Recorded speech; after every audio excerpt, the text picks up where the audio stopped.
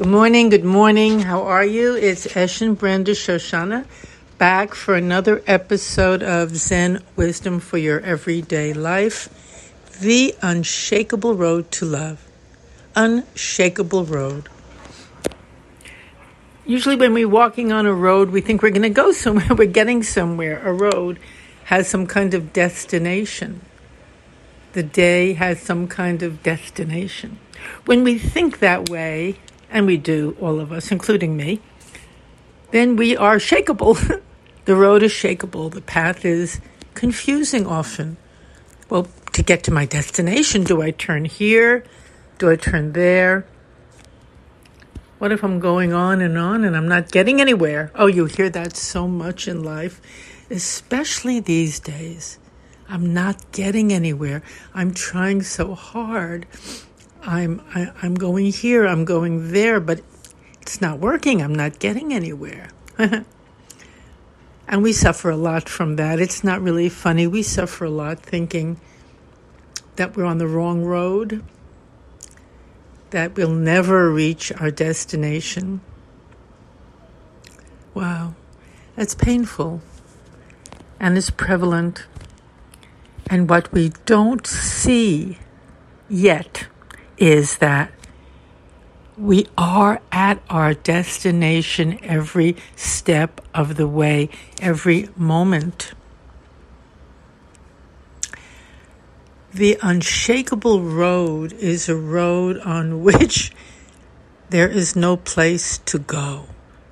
It's an entirely different kind of road, as is Zen practice, which is such a great and beautiful gift to the world, to sit without moving, without going anywhere, without reacting to the endless stimuli that accost us within and without. Maybe we're sitting and our arm starts to itch. We want to scratch it, of course, normal, but we don't. When we're sitting, we don't move. We do not react to any stimuli. Maybe there's a loud noise outside. A siren could be going by, especially here in Manhattan. We want to put our hands over our ears. No. Just the siren going by. Be with it. Become one with it. Experience it. See how it comes and see how it goes without any interference from you. In Zazen, we are unshakable. Even if within we're having reactions and feelings, we don't move. We just sit there like a mountain. We practice the unshakable road. I love that. And if we practice it day after day, year after year, decade after decade, eventually we become unshakable, slowly, moment by moment. Hardly noticeable that we are, but we are becoming unshakable. We are essentially, fundamentally, we are, of course, each one of us is the unshakable road to love. But that's not even the right kind of title. It's not that we're the unshakable road to love as if we're going to it. We are love. We are unshakable, which is the same as being loving, because when you're unshakable, you're not lashing out, you're not reacting, you're not hating, you're not judging, condemning. People say, well, you have to judge. Well, that word judge is a tricky word. Maybe to discriminate, to see clearly, yes. But that's not the same as condemning. By judging, I mean condemning, rejecting, feeling, oh, I'm much better than that person or that experience. So this is a very, very fascinating process to walk on the unshakable road, because when we're walking, it looks as if we do get up eventually from this zazen sitting, the bell rings, And whether we want to continue to sit or not, we must get up and do what's called kinyan, which means walk. And you walk very slowly, and then you walk a little faster, depending. The Rinzai folks can even run at times. But what you do is you just pay attention to the bottom of your feet, to each step. You do not dwell upon your so-called destination. And I say so-called because each step itself is the way, is precious, and we don't want to miss that. We're staying right in the moment with what is actually happening right now. Now that maybe it seems impossible. Maybe it seems silly. Why? Isn't it much more fun and exciting to reach a thrilling destination, to get a huge enlightenment experience, or whatever else we sit, to be peaceful and calm, whatever else we sit for? No, don't sit for anything, just sit. And then you are unshakable. Just be fully, thoroughly, totally alive and available and here.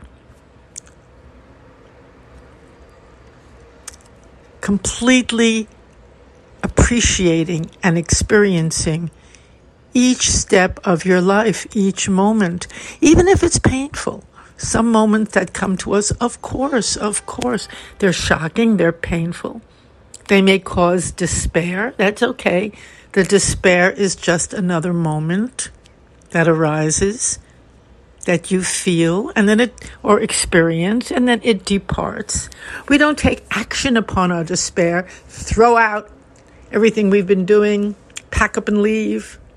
Despair will push us in a direction, in a destination that may be a very negative one for us and others. We'll be pushed by the despair if we are not unshakable. If we cannot and do not know how to welcome it, feel it, and wait for it to depart, which it will. Action, when action comes, it's very simple action to take the next step, to be present in the moment, to do kinyan, to walk or live or wash the dishes or take a shower in that manner. Not to get clean, but to feel the water on our body. Maybe in the middle of it, even after feeling so much despair a little while ago, you just got up and continued on the unshakable road. Just continued step by step. Maybe you took a shower, and in the middle of the shower, you felt such gratitude for the feeling of the beautiful water on your shoulders. So a little while ago, despair, and now gratitude. And a little while later, maybe another emotion or experience, not maybe, but definitely will arise. Arising. No end to the arising. But on the unshakable road, we do not base our destination or our actions upon what's temporarily arising. Temporary anger, temporary distress, whatever it is, it's temporary. It's a very beautiful and important word. Very, very important. If you experience it in the moment, it's just temporary. And you'll realize that. Because it'll go and something else will appear.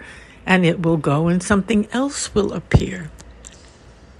Now, that's also called the experience of transience, coming and going. And it is said in the Buddhist teachings that one of the great causes of sorrow is transience. That things don't stay. They come, they go. The pain of alternation, of change. But I disagree. Respectfully disagree. I think that's one of the great blessings, the great joys, the great causes of hope. The temporary moments, because when you know they're temporary, you do not act upon them, you do not go nuts when they come, you experience them and you know something else is right behind the corner, coming up. It's not who you are. The despair is not who you are. The insanity, the confusion, the cruelty, it's not who you are. It's a temporary arising. And when we take it that way, it has really very little power to direct the course of our life, our destinations. So well, that's an interesting idea, isn't it? So we might say, well, then what does give us our compass? How do we know where we're going? And that's a wonderful question, and it's a koan. And in Zen, a koan is a fundamental question that we drink in and sit with. But in this case, it's a very, very simple answer. It's very clear. Although it's a very unusual answer. How do we direct the course of our actions? Of course, we don't even direct it, but how do we direct it? How do we know what our destination is? That's a better way to put it. Well,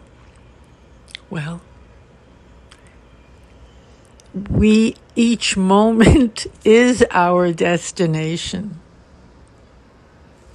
Nowhere else to go. Try living that way for just one day. Or better, even just 1 hour.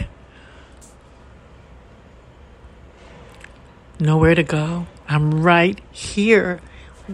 This is my destination. I've arrived. I'm here. I'm not waiting to figure out what to do next, or what to say next, or what's going to happen next. Let that all go. Go. Goodbye. I'm right here. This is my destination.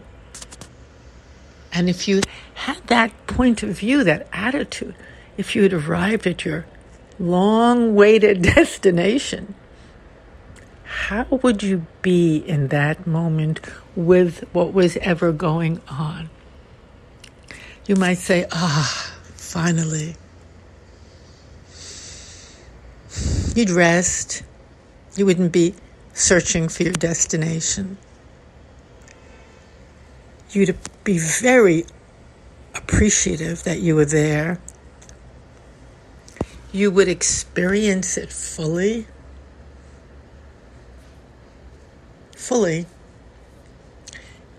You wouldn't pass through quickly and look for the next thing. You'd experience it fully. You know what? Here's a funny analogy, a very fun and funny analogy regarding that. How some people, and I've been hearing it somehow more, which is fun and it's interesting. Oh my goodness, I really need to meet my soulmate. Well, there's a lot of loneliness, of course, these days. Separation, a lot of things changed very quickly. And many people seem to want, naturally, relationships. Very, very good.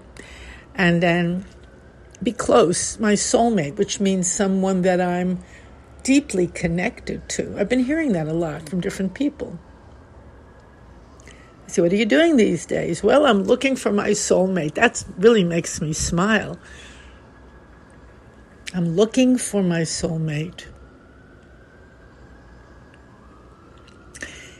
And I want to ask you, in terms of the same thing, when we are at our destination, what would it be like if every single person you met was your soulmate? You felt, oh, this is my soulmate.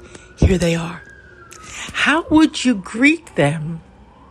How would you be in their presence when you were with them? Wow, what a beautiful exercise that is. And I mean everybody. The doorman, the delivery person,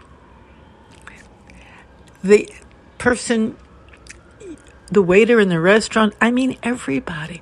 Oh, here's my soulmate. What kind of joy would you feel? What kind of deep connection and acceptance of that person would you radiate to them? How would that affect the exchange the two of you had? And that would include someone you're in a relationship with right now too. What would that do to the interaction if you saw them? Oh, this is my soulmate. Meaning I am one with this person. Meaning they were the one I was supposed to meet or destined to meet. This is the one intended for me, whatever that would mean to you. How amazing would that be to interact with that person in that way? We don't usually look through those eyes at others. Mostly it's a transactional relationship. Oh, they've come to deliver my groceries or whatever. You're not seeing that person. You're seeing a role that you've labeled them with. They are dismissed. They're functional. They're transactional. They're here to perform a function. Your soulmate is not transactional, here to perform a function. Your soulmate is someone that you have a deep connection with and that you probably pause, are in the silence with, appreciate, take it in, share fully. What a way to describe Zazen, because that is what Zazen practice is. We do that each moment on the cushion, unconsciously and inevitably, with whatever comes. Regard everything in that way, with deep appreciation. Wonder even. Wonder, where did you come from? Where are you going? Wonder. Not panic, clinging, fear. What will you think of me? You know your soulmate will love you, appreciate you. And so they do. So this is another way of looking at the unshakable road to love and looking at our precious practice of stillness. You could call it Zazen, which is of course what it is. And to make it maybe more accessible to some, the practice of stillness, of silence, of becoming unshakable. Well, thank you very, very, very much for listening. It's a pleasure, as I always say, to share with you. The URL for this podcast is www.zenwisdomtoday.com. And if you want to talk to me at all about anything, my email is topspeaker@yahoo.com. And I hope you have a very, very wonderful, unshakable day. Take good care. Bye-bye.